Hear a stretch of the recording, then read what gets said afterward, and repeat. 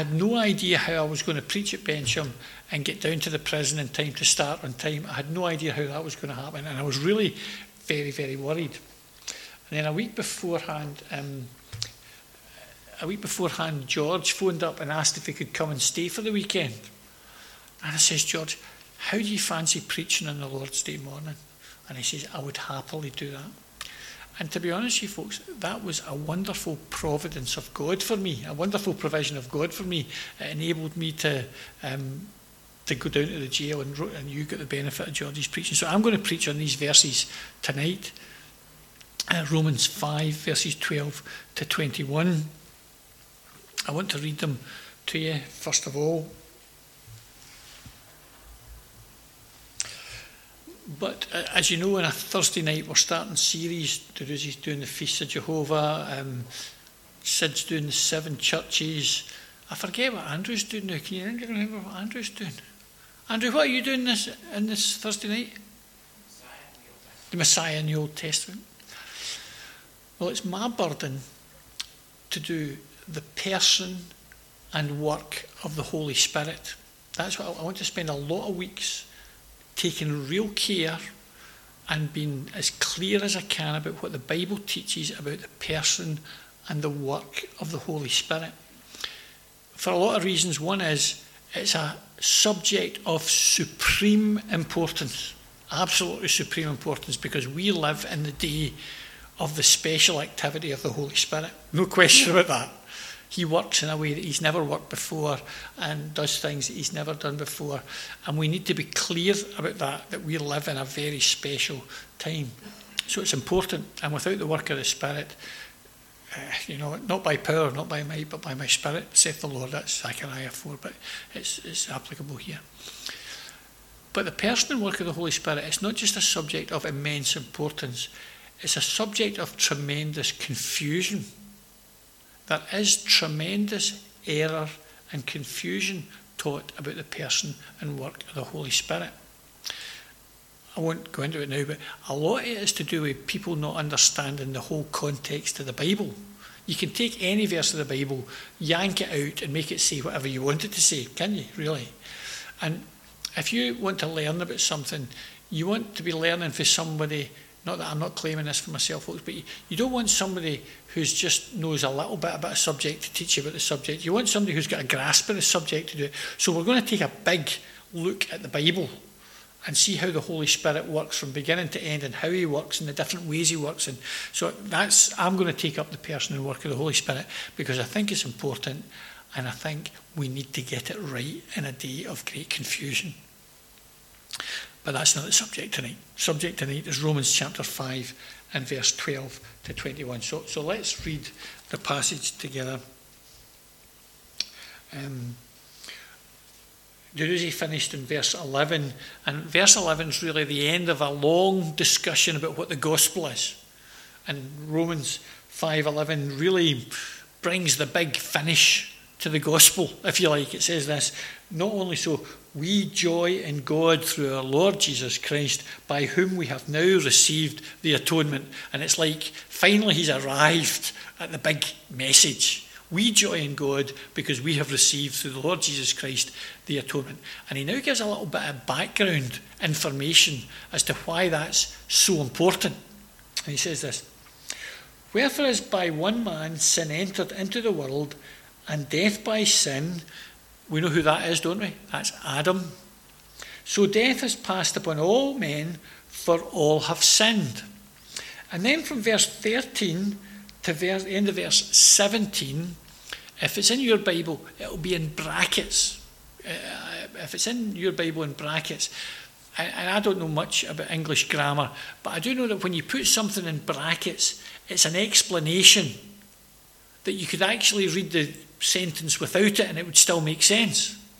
So let's read the sentence without the brackets first to see what he was really trying to say.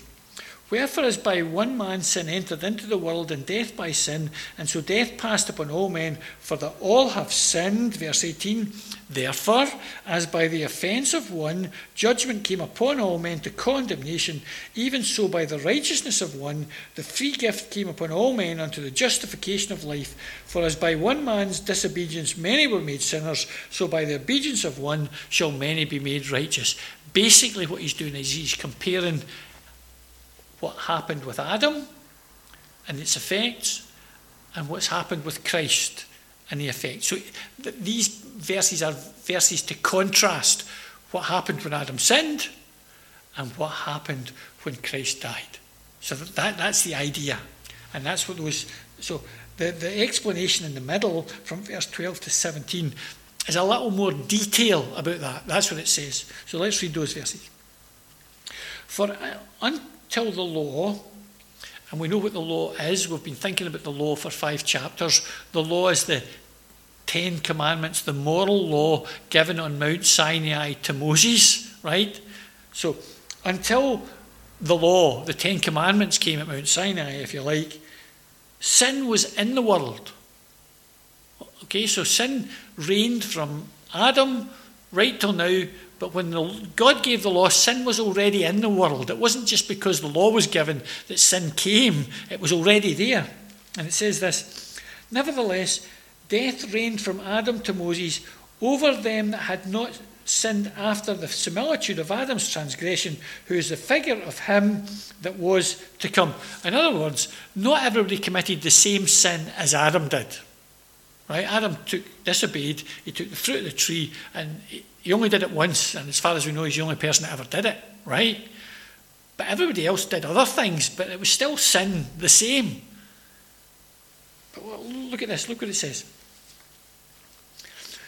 But not as the offence, so also is the free gift. Now that word free gift, it takes you back to chapter 3. Oh, no, you'll see it again in chapter 6.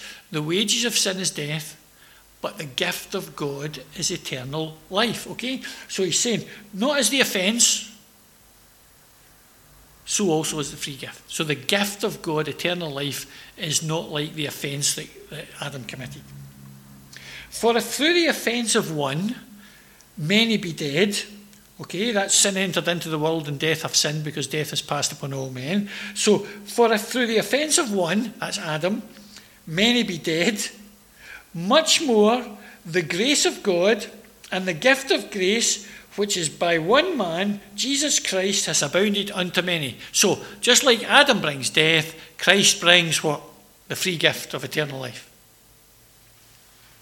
So there's comparisons and there's contrasts. There's things that are similar, but things that are so different, and we're going to see what they are.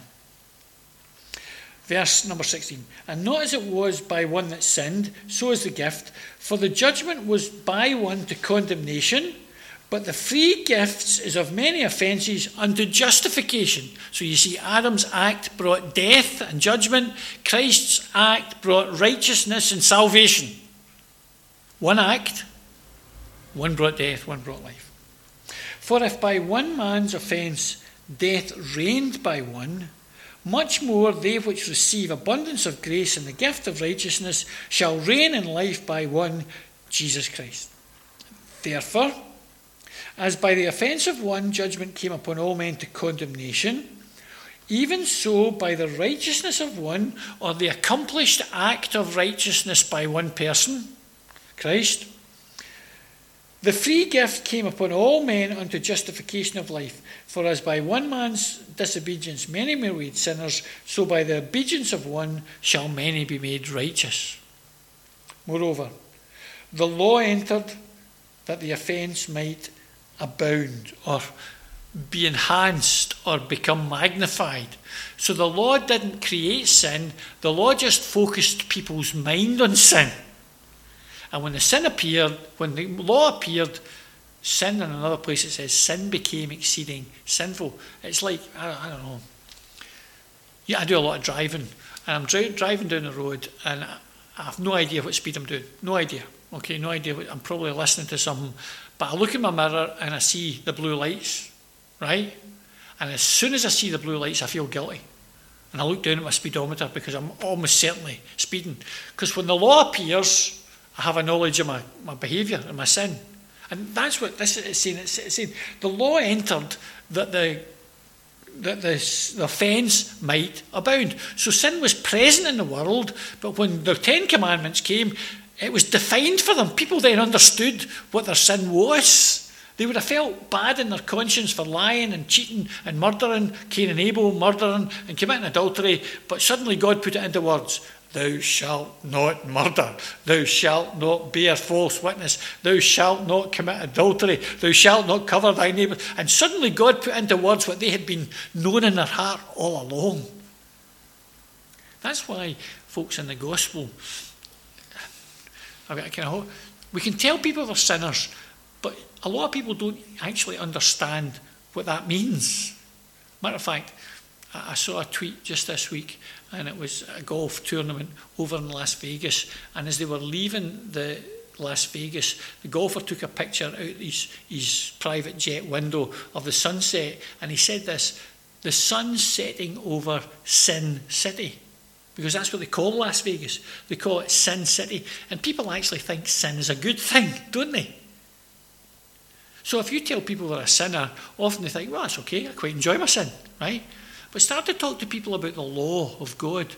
Lies, theft, blasphemy. I was talking to those two boys out there. I was asking them, had they told lies? Had they used God's name in vain? And suddenly they understand what the sin is rather than just sin.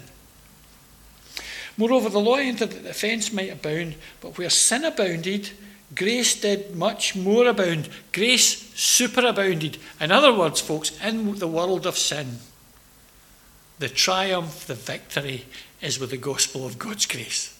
Now, sometimes we don't think that, do we? Sometimes we don't see that. But the point is this: if sin is abounding here, the only thing that will overcome it is the preaching of the gospel of the Lord Jesus Christ. That's right, isn't it? It's only the grace of God that overcomes the darkness of sin. That as sin hath reigned unto death, even so might grace reign through righteousness unto eternal life by Jesus Christ our Lord. That's the verses. They're not the easiest verses in the world, folks. I have to say that to you. They can be quite difficult to understand. So I'm going to try and break them down into simple bits so that we can just get the big message. Basically, these verses are about the great divide. What happened because of Adam? What happened because of Christ? And humanity will be divided only in one way at the day of judgment. Those that are in their natural condition in Adam, and those that have been regenerated by the Holy Spirit and converted and are in Christ. And so the great divide is in Adam or in Christ. And this passage explains what happened when Adam sinned and what happened when Christ died and provided salvation. So it's really the big divide. And we must never... The big message is the big message, folks, and we must never forget that, right? We must never get so bogged down in the minutiae of the detail that we miss the big message. The big message of the book of Romans is this: the gospel is wonderful. That's what he's trying to say. He's trying to say that the gospel message is absolutely wonderful. It's been attacked, it's been criticised, but the gospel message is wonderful. I woke up, I'm a terrible sleeper at the moment, and at 3 o'clock in the morning, this morning I was thinking about this and thinking about the book of Romans. If you go to books like Ephesians and Colossians and Hebrews, these writers, their big message is, Christ is wonderful. Christ is wonderful. Isn't that right? That's what they're saying. Christ is wonderful. Now in the book of Romans, Paul will say Christ is wonderful, and he'll say the whole point is to glorify Christ. Romans 11 at the end, for of him and through him and to him are all things, to him be glory forever. Amen. So Paul's not saying the big thing is not Christ, and Christ is wonderful, but the book's really saying the gospel is wonderful.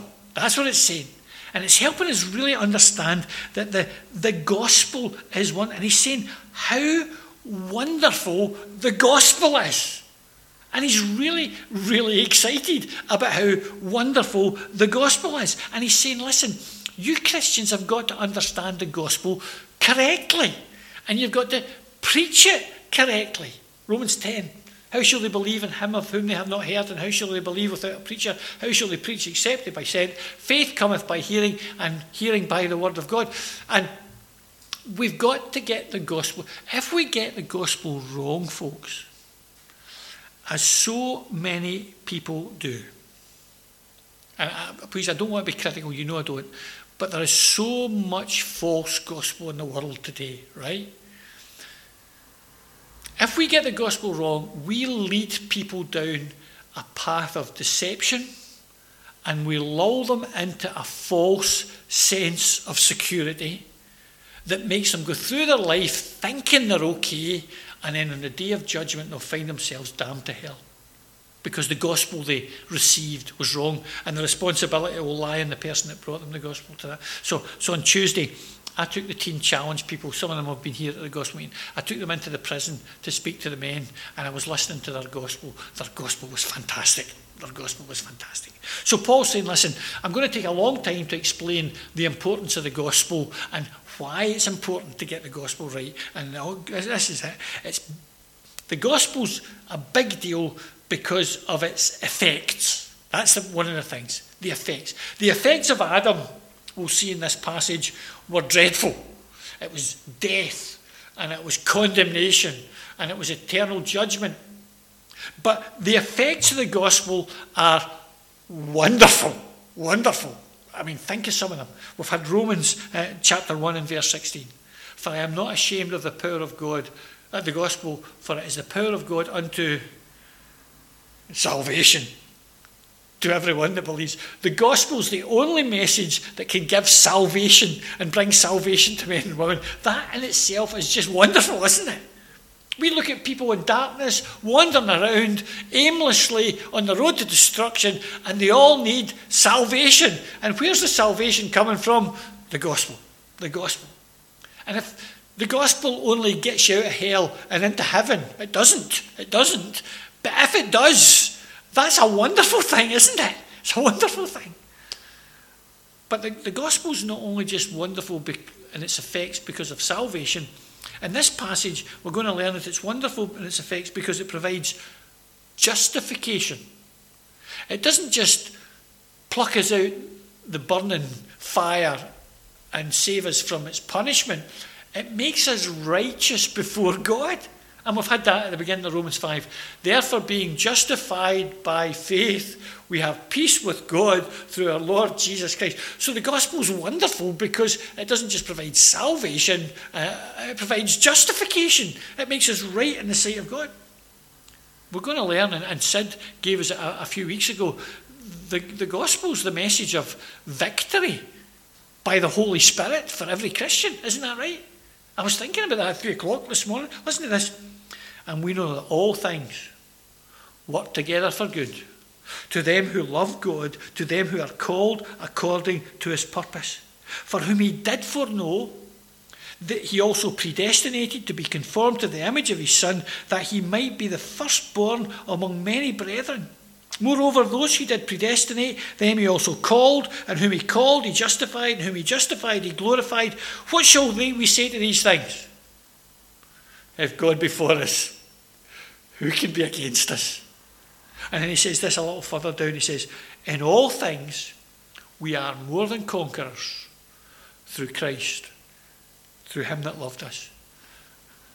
The gospel's wonderful, isn't it? It provides salvation, justification. It provides victory in our life. We would just be crushed by the life of sin and wickedness if it wasn't for the gospel. Isn't that right?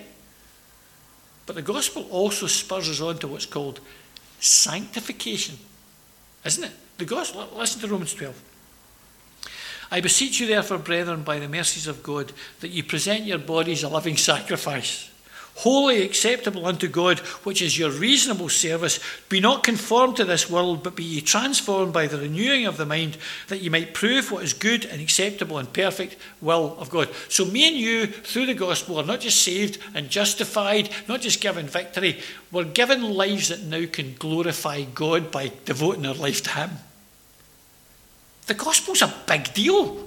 It's a real big, and that's what Paul's saying. It's a real big deal. It's a big deal in its effects, but it's a big deal in its extent. Listen to this. It's the power of God to everyone that believes, to the Jew first, and also to the Greek.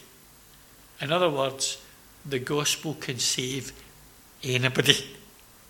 Because the big argument in this passage was between Jews and Gentiles. The Jews were claiming it was their gospel. The Gentiles thought, well, it's for our gospel. And they were fighting about whose gospel it was. And Paul saying, listen, I don't care who you are. The gospel's for you. And we don't have a gospel for Africans, and we don't have a gospel for Jews, and we don't have a gospel for Irish, and we don't have a gospel for English. We don't have a gospel. We have the gospel's the gospel, isn't it, for everybody? And so what we're going to see now in this little passage, and I want us to divide this passage that we've got. We won't have time to go through it in all detail, and there's some bits that are difficult. I want to divide it into three. I want to show you that the gospel is a big deal. I should have shown you that. It's a big deal because of salvation, justification, victory, and sanctification to its extent. But now I'm going to just say a few things and then we're finished. Number one, look at the characters in this passage. There's two characters, Adam and Christ. And if you look at it, Adam was the first man.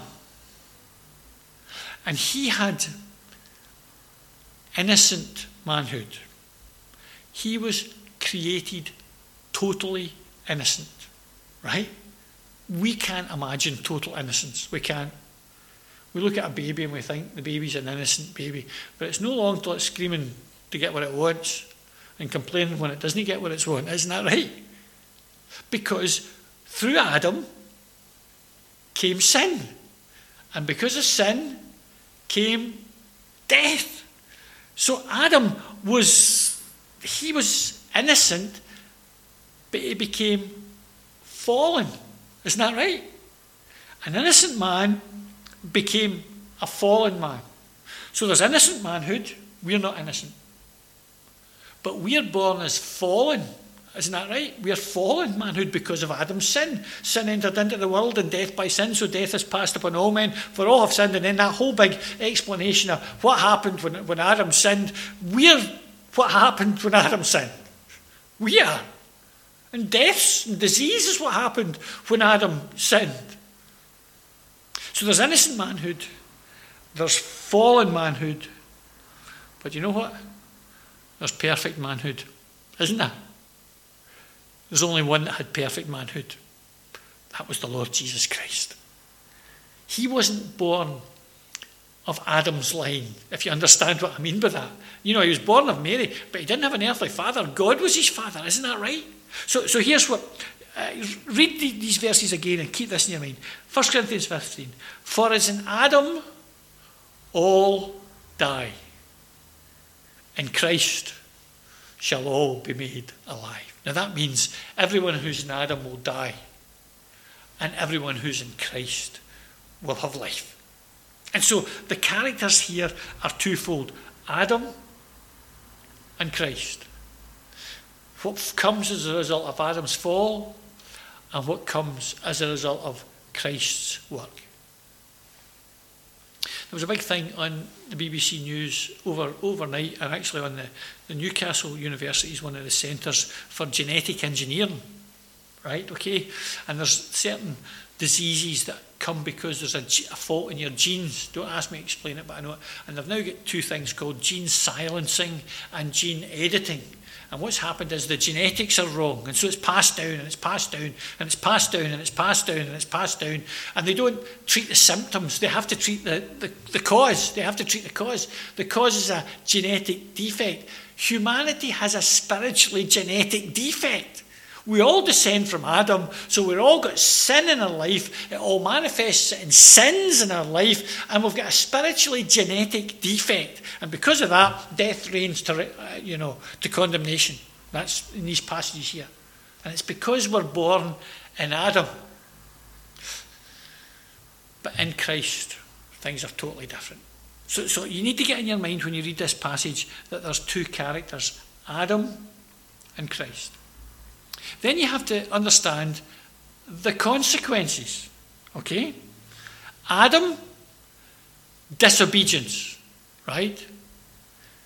Actions always have consequences. And in verse 19 it says this, it says, therefore, for as by one man's disobedience, many were made sinners. Do you think Adam had any idea at all what the consequences would be of his disobedience to God? Well, Eve had been deceived. We know that. Isn't that what the Bible says? Eve was deceived, but Adam disobeyed. Adam disobeyed. And he had been told what the consequences were, but he minimised the seriousnesses of the consequences of sin, didn't he? And the devil had said, you'll be like God. God knows this. Doubt God's word. And he had no idea that billions of people would be affected by what he did. The consequences. Wherefore by his one man sin entered the world, and death by sin. So death has passed upon all men, for that all have sinned. And it doesn't matter whether you were born before the law, before Christ, after Christ, sin's right through the whole world. And nobody sinned the same way that Adam sinned, but we all sinned, didn't we? And sin was in the world before the law was given. Even though it wasn't it was when this, I tried to explain as I was reading, when the law came, it just focused people's mind on what the definition of sin was. They already knew it was there, but suddenly the law said, put the finger on the spot. Isn't that right? Don't lie, don't steal, don't commit adultery, don't blaspheme, don't covet, have no other gods before me. And it's like going to the dentist and you think your teeth are great until the dentist puts that wee sharp needle right on the point where you go, oh! And she just puts the needle right on the point where you've suddenly discovered you've got a defect or a fault, and she just touched it, and you just a sense. That's what God was doing with the law. He wasn't then saying, okay, you've not sinned up until now, but now you have sinned. He was just saying, look, I'm just putting my finger on it. Here's what it is. And so the consequences of Adam's disobedience was sin entered into the world, judgment because of sin, condemnation at the judgment, and so death has passed upon all men. The sentence of death is on every single human being in the world, irrespective of whether they've heard the gospel or not. People are not condemned because they didn't hear the gospel. People are not condemned because they rejected Christ. Now, rejecting Christ is a terrible sin. Don't misunderstand me. To hear the gospel and to reject Christ is a terrible thing and makes people all the more responsible. But people are not condemned because they didn't hear the gospel. They're condemned because they've disobeyed God and sinned.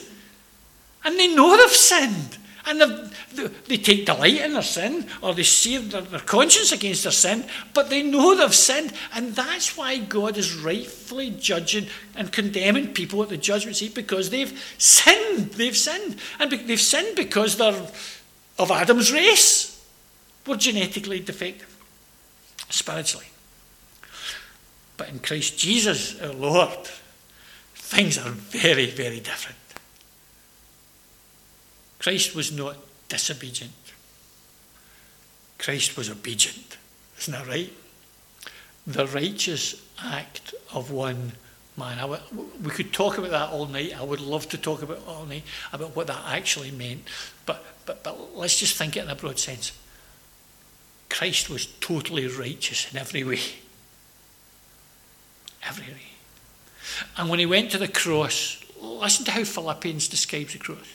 He was obedient unto death, even the death of the cross. That doesn't mean death demanded his obedience. Death didn't demand obedience of Christ. Christ was obedient to God, right up to the point where he was prepared to die. That's what it means. He was obedient up to the point of death, even the death of the cross. And so, through Christ, it's not disobedience, it's obedience.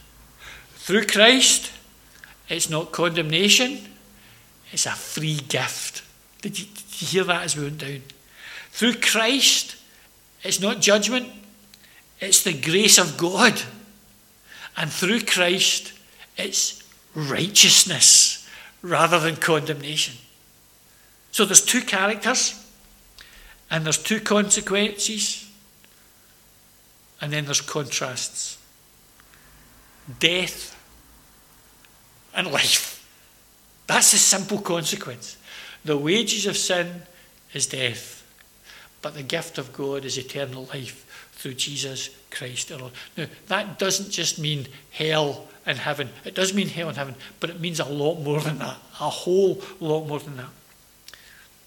Folks, the gospel, things couldn't be more different than they are when you trust in Christ and receive the gospel. They couldn't be more different.